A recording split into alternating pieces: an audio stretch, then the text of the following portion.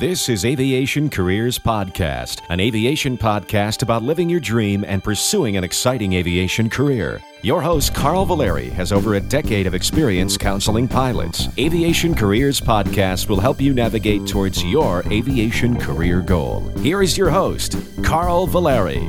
Welcome to the inspirational, informational, and transparent Aviation Careers Podcast. If you have any questions, comments, inspirational stories, or announcements, please write us at feedback@aviationcareerspodcast.com. Don't forget, if you go to aviationcareerspodcast.com, you can find the scholarships guide, career coaching, and other various online courses. If you use the coupon code PAYITFORWARD, all one word, PAYITFORWARD, you may actually get a free scholarships guide through the generosity of others. You can also make a difference by clicking on the Pay It Forward tab and help someone else move forward in their career by donating a scholarships guide. Also, if you want to help some students succeed in life, don't forget you can donate to the Polk State College Flight Team by supporting us at polkstatecollegeflightteam.com/donate. That's, of course, a NIFA or SafeCon that we're going to be competing in. It's a college flight team, and I'd love you to donate. Any amount would really, really help. And by the way, if you know somebody who's a bigger sponsor, $500 or more gets their logo on the team shirt. So let them know that. We actually wear that shirt all over all year long, and it's a great way to advertise your business. Anyway, today, a little bit different, or well, actually not different. We're going back to what we normally do, and that is our questions. And so let's take a look at the questions. Let's dive right into it. I know we haven't done one of these in a while, so I got to catch up here. And the questions are those things that, you know, this is something that is really important to me because it's how we can help you move forward in your career. Remember, if you really need some career coaching and individual guidance, I may not get to these questions for like a month. Well, go out to our coaching section of the website. I'm trying to open up my schedule more and more so that you can go out there and get some of that career coaching. What do? We help you move forward in your career by developing a plan, maybe going through where you are now. You're trying to make a decision possibly at a specific juncture in your career. You get some really unbiased feedback from myself. And also, if you want me to review your resume cover letter, I do that along with my wife, Gina, who does all the editing on those. So go check that out, aviationcareerspodcast.com/coaching. Anyway, moving on, let's take a look at our first question. It comes in, it says, Hi, Carl. I'm a 43-year-old with a 2-year degree in business administration. For the last 18 years, I've worked in the remodeling design industry, married with 2 stepkids that are about to be gone, meaning I'm assuming out of the house. I have a strong interest in aviation for probably 15 years, but has really ramped up recently. I was always under the impression that flying for a career was unattainable and unrealistic. I was always under the impression that you really needed to get into it early in order to have a chance of turning it into something you could call a fulfilling career. I also never really had any idea of how many pilot jobs were really needed in the market. I never really even gave it a second thought. A few months ago, I decided to start pursuing my private pilot license, really only as something I would do recreationally. In my research, it gradually dawned on me that I could actually turn this into a career. Since then, I've gotten very excited about this proposition, and my wife always is supportive. I have one hour in my logbook, and that was from the Discovery flight my wife bought me 8 years ago.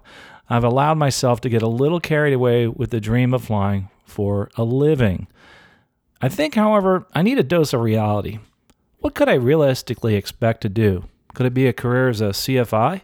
One of the instructors at a nearby airport's 82, so it obviously is something that I could do almost until the day I die. Could it be a rewarding career as a corporate or charter pilot? Or let's think even bigger and go to a regional. Dare I even entertain the thought of a major or freight?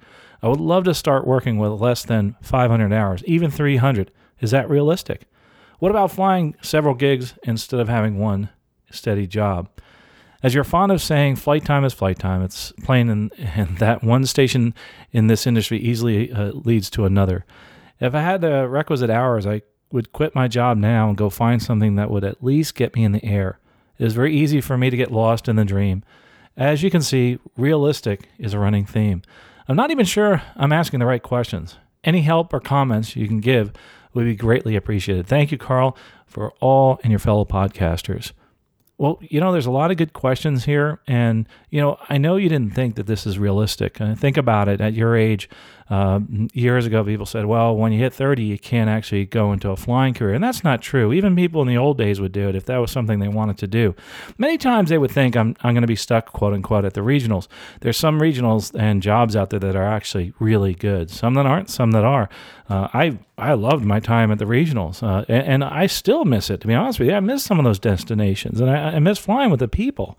But at 43 years old, there are a few limits, knowing that you have, you don't have 30 or 40 years left in your career. You have to retire at an airline at 65, but all the other jobs, you don't need to do that. Just like you talked about, as CFI and that type of thing. But first of all, don't hold yourself short. 43, you could still make it to a major airline within 3, 5, 10 years. If you give yourself 10 years, you'll definitely get there. Now, what does that mean?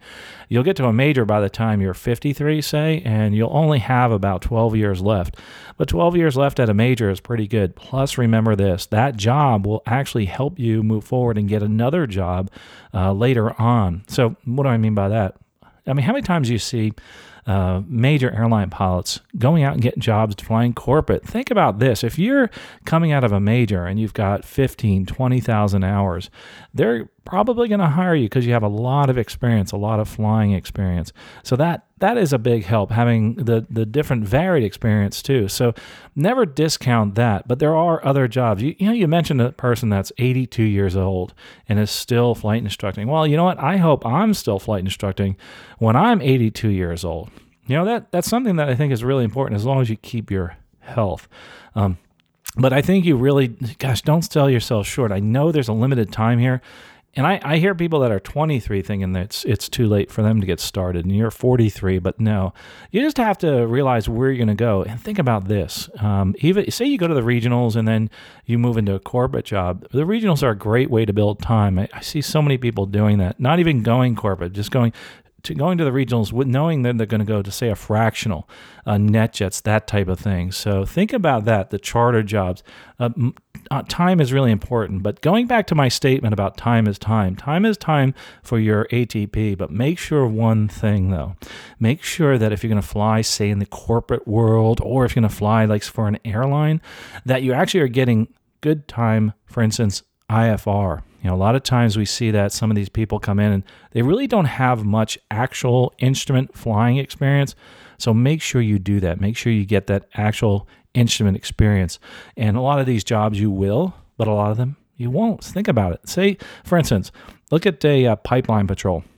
Maybe you're using your instrument rating to get yourself to the job. Once you're at the job, it's all VFR type flying. Maybe flying skydivers or towing gliders. All these other jobs that you can get right away and make money.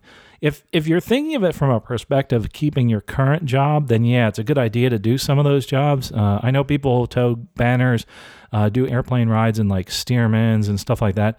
Another thing I would say is try to find a niche. Go after like a Cirrus or a Stearman. That's really what turns you on, and really get to know that specific airplane and start teaching in that airplane. Here's a good example. There's a thing called a Grumman Cougar. It's a twin-engine aircraft, and I used to work for the Grumman parts distributor, and they had a Cougar, and there weren't too many people out there that could do flight instructing. So people would come from all over just to get time at our flight school in that airplane. So there are lots of different opportunities. Never discount the regionals. The regionals you could get hired easily. When you're talking the majors, maybe. I mean, it depends on you. It depends on how much you want to get out there and actually work at it. If you're going to do it full time, you'll definitely get hired at a major airline. There's a lot of folks that are doing that to check off that box that they did it and they made it to a major. Think of this too. There's a lot of like discount airlines and ultra low cost airlines that are out there hiring people. And say a lot of people are using those as stepping stones. Some of those low cost airlines, actually, people get in there and then realize, oh boy, the pay is really good, and they won't leave. And you'll find that. So sometimes you'll find that you get there, you get to a low cost airline, and all of a sudden you're upgrading to captain and you're making a couple $100,000 a year. It's hard to stop flying in that job. And once you get some seniority, so again, you're asking the right questions. You can have many different gigs. Let's go back to that. Let's say airlines definitely you don't want to do. Say you want to become a corporate pilot. Yeah, there's a lot of contract pilots and charter pilots. I think that's kind of what you were alluding to when you said corporate or charter. You can do a lot of contract work. A good example is here locally in Lakeland. I hear of many different flying jobs. People, know me, so they say, "Hey, do you know somebody that can fly, say, a King Air 350 or something like that?" I was like, "Sure, I know somebody." Well, it's just contract basis, and it's like that's fine. Some people, that's what they do. Because remember, you're going to make a lot more per day on a contract basis than you would in most other jobs. Obviously, not as much as an airline captain per day, but you can make pretty darn good money as a contract corporate pilot. And in some cases, yeah, you can make more as a contract pilot there. So see all these different opportunities I just spelled out for you. There's lots of them out there, and I really want you to think about pursuing one of those. So yeah, don't give up on it. Don't give up on that dream, and do it now. I know your spouse and your family are really behind you, I can tell from this email. So you are lucky that that's the case. So make sure you get out there and you go and you fly and you do the thing you want to do, and possibly maybe even do some part-time flying, flight instructing, etc. Be careful though, by the way, some of these jobs that you're going to get, they actually will require you to stick with that job and get permission to fly outside of work. A good example, for instance, where I work, my airline, I had permission to fly outside of work, and then they changed the system, so I have to reapply to be able to fly outside of work. I'm actually not able to do that, so right now I can obviously flight instruct, but not for hire. I can do all this. I can do anything I want for free. It's just when it comes down to actually working outside of work in the aviation industry, I can't really do that. This here is a little different. The coaching I do is not in direct competition with the airline, but the other stuff like actual flying and helping out a 121 or 135, yeah, think about it. That's direct competition, so I can't do some of that stuff. Flight instructing, though, usually most airlines, actually a lot of them promote it because they want you to help the next generation of pilots move forward. So it's usually never an issue, but you do have to go through that process. Anyway, I hope this helps a lot. And by the way, one of the other things that I wanted to say as far as moving forward, I always tell people to take one step towards their career goal and in their life. And I think I mentioned this a few months ago. One of the challenges I've had, and this is, about being transparent with the podcast, is actually moving forward in my life and my career. And one of the things I mentioned was the whole weight loss thing. And I don't like to bring it up too much, although I appreciate some of the emails from people. And one of the listeners said, "Hey, Carl, what have you done today what is that one step you took today to actually lose weight and get in better shape?" And you know what? I took that to heart because all of a sudden here it is. They're feeding me my same medicine. And I was like, oh man, I have to make sure that I do this. So I'm happy to say that I was at I guess it doesn't matter. I can share this. My top weight was 278 pounds. And as of yesterday, I finally broke 240. So I'm finally on my way down as far as losing weight and everything. And by the way, this isn't a podcast about weight loss, but I feel a heck of a lot better. I have a lot more energy, and certain medical conditions are starting to go away. And that's a good thing. And when we talked about flying for your career, that's so important, is to do something that actually will keep you in shape throughout your career. It's very easy to gain weight. I looked at it, and with my airline job, I averaged 2 pounds per year during the course of my career. It didn't happen overnight. 2 pounds per year, that's a lot. So the moral of the story is try to eat right. You know what? You can eat right on the road. It's a little tougher, but there's places out there you may wind up spending a little extra money. So anyway, I wanted to get back to that person that asked me what I've done, and I did. I finally, put my foot down, said I'm going to do it, and I went forward. I'm not going to mention what I do because when I do, everybody has kind of all these different ideas as far as losing weight. I am open, though, to any ideas, and if you have any books on stuff like that, hey, maybe I'll even put that out there, how to keep your your cholesterol low, your blood pressure low, heart, in good shape, those kind of things. That's something I think maybe I should start putting into our recommended reading section because it is a big part of your career is staying healthy. So I figured I'd mention that one too. Anyway, let's move on to the next question. This question comes in and says, "Hello, Carl. I'm currently in a Part 141 school. For guys like myself who have the build of an offensive lineman, finding comfortable clothing can be quite challenging. I found Adidas and Callaway golf slacks to be quite comfortable to fly in, but not had any luck with shirts. I'm about to see if I can find a tailor that can add epaulets to a Columbia PFG's shirt. Do you know of any brands that make a shirt out of some kind of premium fabric, perhaps? Maybe even ones that made with stretch fabric. Moreover, on that topic, do you ever take a fabric's ability to melt into consideration when getting dressed? As a medic firefighter, I do worry a bit every time I get ready. However, considering the amount of time I spend in the cockpit and the low likelihood of an incident, it seems a bit overkill to wear fire-retardant clothing. What are your thoughts? Depends on what you're flying. You know, you look at some of these air show pilots. You look at the guys that fly some of the Stearmans, other stuff in the shows. You see that they wear the jumpsuits. In certain instances, we wear jumpsuits, like when I was in the Civil Air Patrol, that kind of thing. That actually is a good reason to actually wear that if you're, prone to possibly having an incident or accident. Yes, but you do want to wear clothing that enables you to get in and out of the cockpit fairly easily. I'll give you a good example. I used to use Velcro sneakers because I kept getting my shoelaces caught on the rudders and they would come untied. So when I'm instructing all day, I'll slip into those sometimes or anything without any ties on it. I do wear tied shoes now and kind of make sure I don't get them caught in the rudders, that type of thing. But as far as clothing is concerned, there are some, like Arrow has some good shirts as far as stretch and stuff like that. And I love the collared shirt. I know you probably can't do this where you work, but I love the collared shirts with the Sport Tech and those type of things. That's what we use at the school, and also that's what I use when I'm wearing all my shirts out. And I tell you what, it's funny you mention this because I was just out flying in the Warrior just recently and taking my nephew up in my Warrior, and I had on my team shirt, and man, it really helps. I mean, because when you get all hot and sweaty, it really does help that wicking pattern. I used to, 20 some odd years ago when I was flying, I'd always wear cotton shirts, and I would bring a couple of them with me. This way, actually, these will dry out, which is actually terrific, and it's easier. You can kind of clean them on the road and that kind of thing, and they wick. As far as epaulets are concerned and those type of things, one of the things you're going to have to get used to is, the companies usually have their own uniforms that you have to wear when you go to work, and you're going to have to wear those. I mean, they could be cotton shirts or whatever.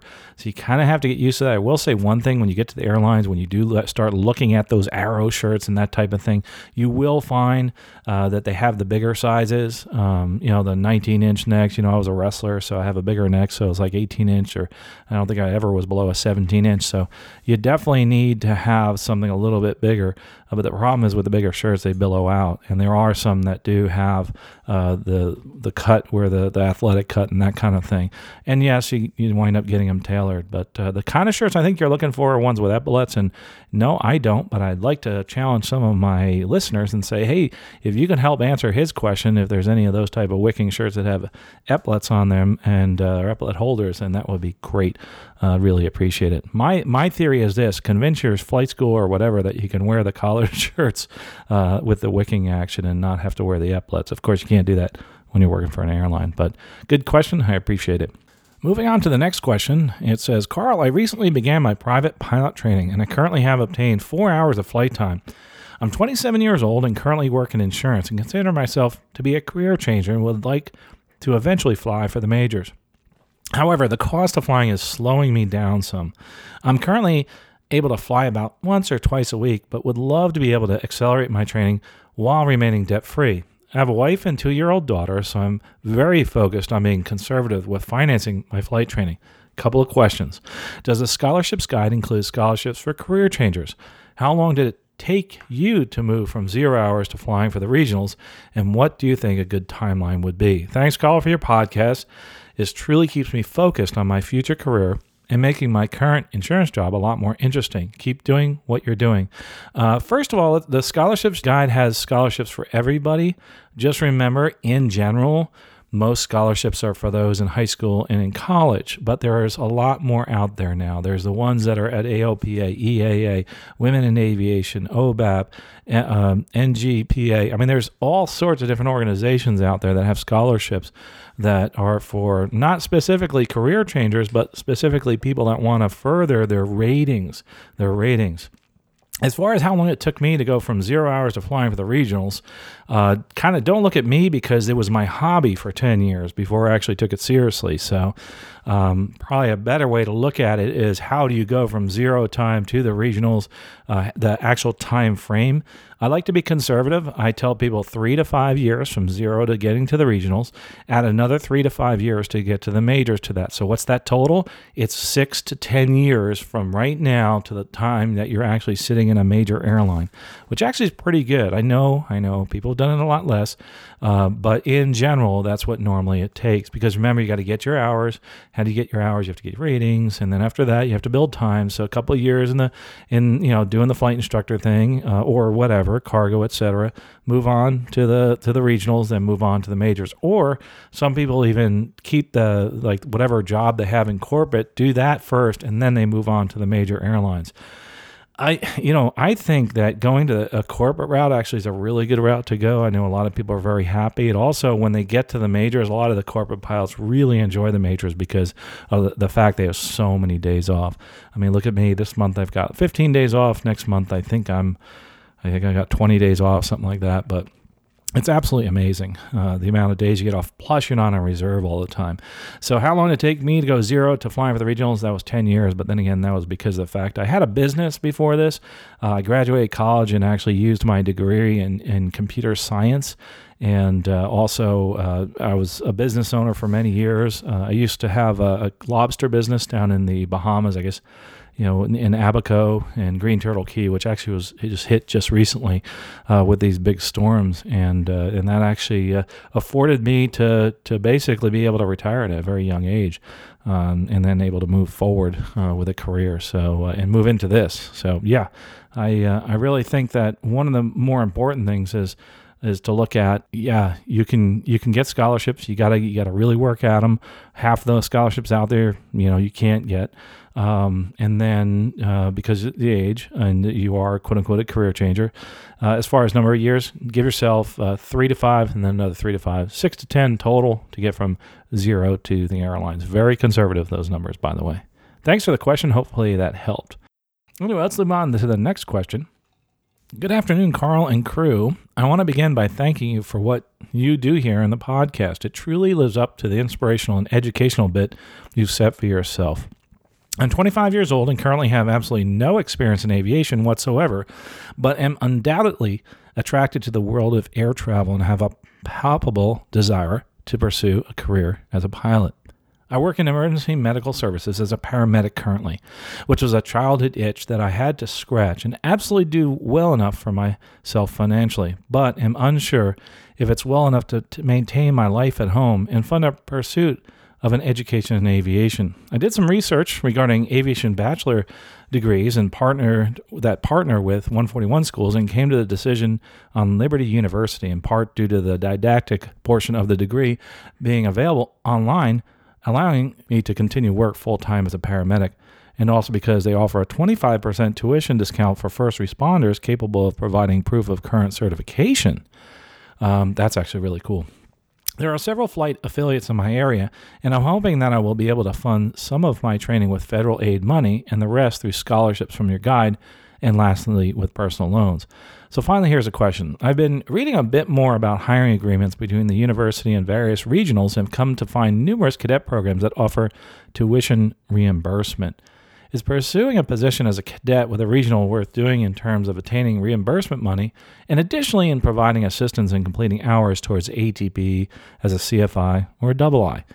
If so, how important of a factor, in your opinion, is a regional being wholly owned by a major in terms of stability and security for the regional and in turn for its employees? As a follow-up, is a guaranteed flow-through to a major an important factor in considering a regional in today's job economy, or is that something to worry about? Lastly, would it behoove me and others in my position to simply remain a free agent, quote-unquote, for as long as possible while gaining hours and furthering education to see how contracts are negotiated and work roles/pay changes as time moves on? Or is it getting in the door early with an airline by way of a cadet program a wise choice worth considering? Thank you very much for your time. And again, I truly appreciate what you do in the podcast and your website. You've been an exceptionally encouraging voice to an inspiring aviator with 0 hours as of writing this email. Well, I'm glad this has helped. Boy, a lot of questions here as far as, let's take a look at something here. Asking about the security, job security as the regionals and having the stability of a flow through. In my career, I have seen at least 3 flow-through agreements disappear because the airlines that were included in the flow-through either disappeared or the airlines that they were flowing to went bankrupt and the agreement disappeared. And you even see that now. I mean, you see certain regional airlines that have their flying taken away. I mean, the regional I worked for a long time, they had flying taken away and actually had to start their own airline, and it was rather difficult for them. Here's the deal. There are no guarantees in this life, and the most important thing you need to look at is where you are when you have enough hours to apply for the regionals. Doing these cadet programs, they can go away in minutes. They also can be the best thing in the world. Depends on timing. We have, let's look at some recent examples. We have students that have moved on to certain regionals, and those regionals actually don't have any classes available for 6 months. It's like, wait a minute, now you don't have a class for 6 months. Now you're sitting around waiting, whereas you could have gone on to another regional airline, which most of the time is what happens. Most of the people say, you know what, I'm not going to wait. I need to start building seniority. I want to get my 1,000 hours PIC and then move on. And by the way, that's one of the goals. Let's look at the major goal. You want to get to the majors airlines. That's great. Let's look at the other goal. You should shoot for 1,000 hours pilot and command time in a jet. That should be one of your goals. Are they hiring without that? Of course they are right now. But in the future, if there's a downturn, et cetera, that's where you want to be. You want to have that time so that not only can find jobs here as they tighten the hiring and also the hiring standards, but you also can find jobs overseas, which happens a lot during those downturns. And you having 1,000 hours PIC in something is a great thing. Many of the overseas jobs, the jets are getting smaller and they're hiring into some of the smaller jets, et cetera, but they're usually requiring you to have a PIC time in like a 737 or an Airbus or something like that. But getting back to the actual question here, having these different programs, remember this, the regionals, again, they're coming to you. They're coming to the schools because they need you, and that's why they're putting these programs together and these flow-through agreements together. It also helps sometimes the major because then they can throttle or they can actually vary the amount of people that are coming into the major so that they don't lose their regional flying. There's some airlines that don't have regionals, and those airlines, they don't have these programs, but they do have partnerships a lot of times, and everybody wants to do a partnership with the university. Every airline, every regional wants to do that. There may be a few that don't, but it's just 95% of them want to have a partnership with a school, with any other organization like a local school or even a big university, and that's because they need pilots, and you're the one that's in the driver's seat. So as far as the importance of having these flow agreements, I'd have to say from my experience and looking at it, yeah, they're great and it's cool and it's wonderful to know you have a job psychologically. It also can be a detriment to you psychologically. I'll tell you why. Sometimes, like if say you get your instrument rating, you're at one of these schools and an airline comes in and says, hey, we're going to hire you, and you're hired. You may suddenly shut down every other airline in your mind. You may not start thinking about, trying to be aggressive and moving forward and trying to get all of your time in to move on to some of these other airlines and be eligible for some of those airlines. That's not good. This is what I want you to do. I want you to sign up for some of these and take a look at them. Don't sign any absolute agreements, and most of them aren't that way. The agreements that you usually see that are cadet programs where you actually have to sign on for years are the ones that actually pay for your ratings and pay your whole tuition. There's not many of those in the United States. Most of these I work with are overseas that do that. And you're kind of, you're beholden to them because they put all that money up. It's like the military. If you're going to go to the military, which is a great option to get your ratings and become a pilot, then you are going to have to stay there. You have to put in a commitment. Well, the airlines are going to do the same thing for you. So most of these agreements you can actually get out of at some point. But if they're going to loan you money, believe me, you're going to sign an agreement where you're going to have to pay back that money if you don't stay within that program. Same thing with the regional airlines too, especially some of the smaller ones, some of the piston area twin regionals. When you upgrade, they're going to sign an agreement stating, hey, you have to stay with us for a certain amount of time. Not that that's bad. I mean, it might be good for you. I'm not saying it isn't. Just remember that if you're wanting to move out of there quickly and you sign this agreement, you're going to have to pay back a certain amount of money if they actually upgrade you. Same thing with corporate jobs. We talked about corporate before. Many of those corporate jobs will make you sign an agreement, and this is in general in most corporations. If they train you, you're going to have to actually stay there for a certain amount of time. And that makes sense. They're putting all this time and money into you. Or you have to pay a fee when you leave. So you have to make a commitment of usually a couple of years, maybe 12 months. If, say, for instance, you go to a corporation and they say, okay, we're going to get your Gulfstream rating, but you have to agree to stay with our company for 24 months. Not a bad deal. The downside is you may not get but 200 hours a year of flying time. And that's fine if that's where you want to be. But just remember, you may wind up signing those agreements. So, not all that glitters is gold, and the same thing, not all agreements with airlines are what they seem to be, and they may not be the best situation for you. So here's the actual advice I have. Look at the specific agreement before signing up. Is it something you feel would benefit you because of your situation? If it is, then yes, go for it. This is very situational specific. It may not be the best thing for you. There's not one good thing for everybody, but it's the one thing that might be good for you. And obviously, if anybody wants to talk one-on-one and go through specifics as to your situation, obviously we can't talk about this online here, on the podcast. That's why we do the career coaching, and it's been a blessing helping a lot of the folks move forward. It's been absolutely wonderful. And for me, it's kind of cool with these questions and forming an actual path for people through the coaching and watching people go from no time to the regionals and then to the majors after that. It really keeps me going and gets me excited. And by the way, if you're one listening and you've made it to the airlines, tell me your story. You can do a quick, this is what I did, and this is how I got here. I'd love to hear that. If you want to be a guest on the podcast, click on how to be a guest on the podcast. It's on the right side. Little course, couple minute video, and come on. We want to hear your inspirational story and what you've done. We've heard from people that I've coached in the past and have said, this is what I did, and it's inspired so many other people. So we really, really would appreciate your doing that.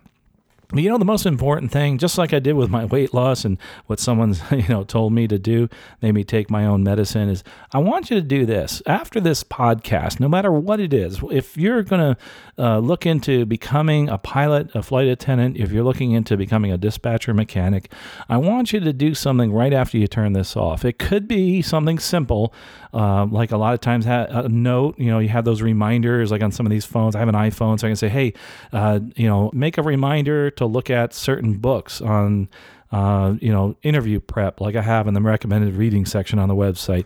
Look into a certain airline's cadet program. Go out and ask other people. And get out there and do this today. Maybe you're one that hasn't done their intro flight yet. Get out the door. A lot of this stuff you can do yourself. Make sure you walk in the door. Don't just look at a brochure, and get that one-on-one experience, because that is going to tell you if this is the right place for you. But most importantly, do something now. Do something today to move forward in your career. Well, folks, we'll talk to you next episode. Safe flying. You have been listening to Aviation Careers Podcast, an aviation podcast about living your dream and pursuing an exciting aviation career. This aviation podcast is produced by the Valeri Aviation Corporation. Although hosts or guests may receive compensation for products and services discussed in this podcast, compensation never influences our opinion. Before purchasing any product or service, you should always do your own research. Music by Billy Wheeler. All rights reserved.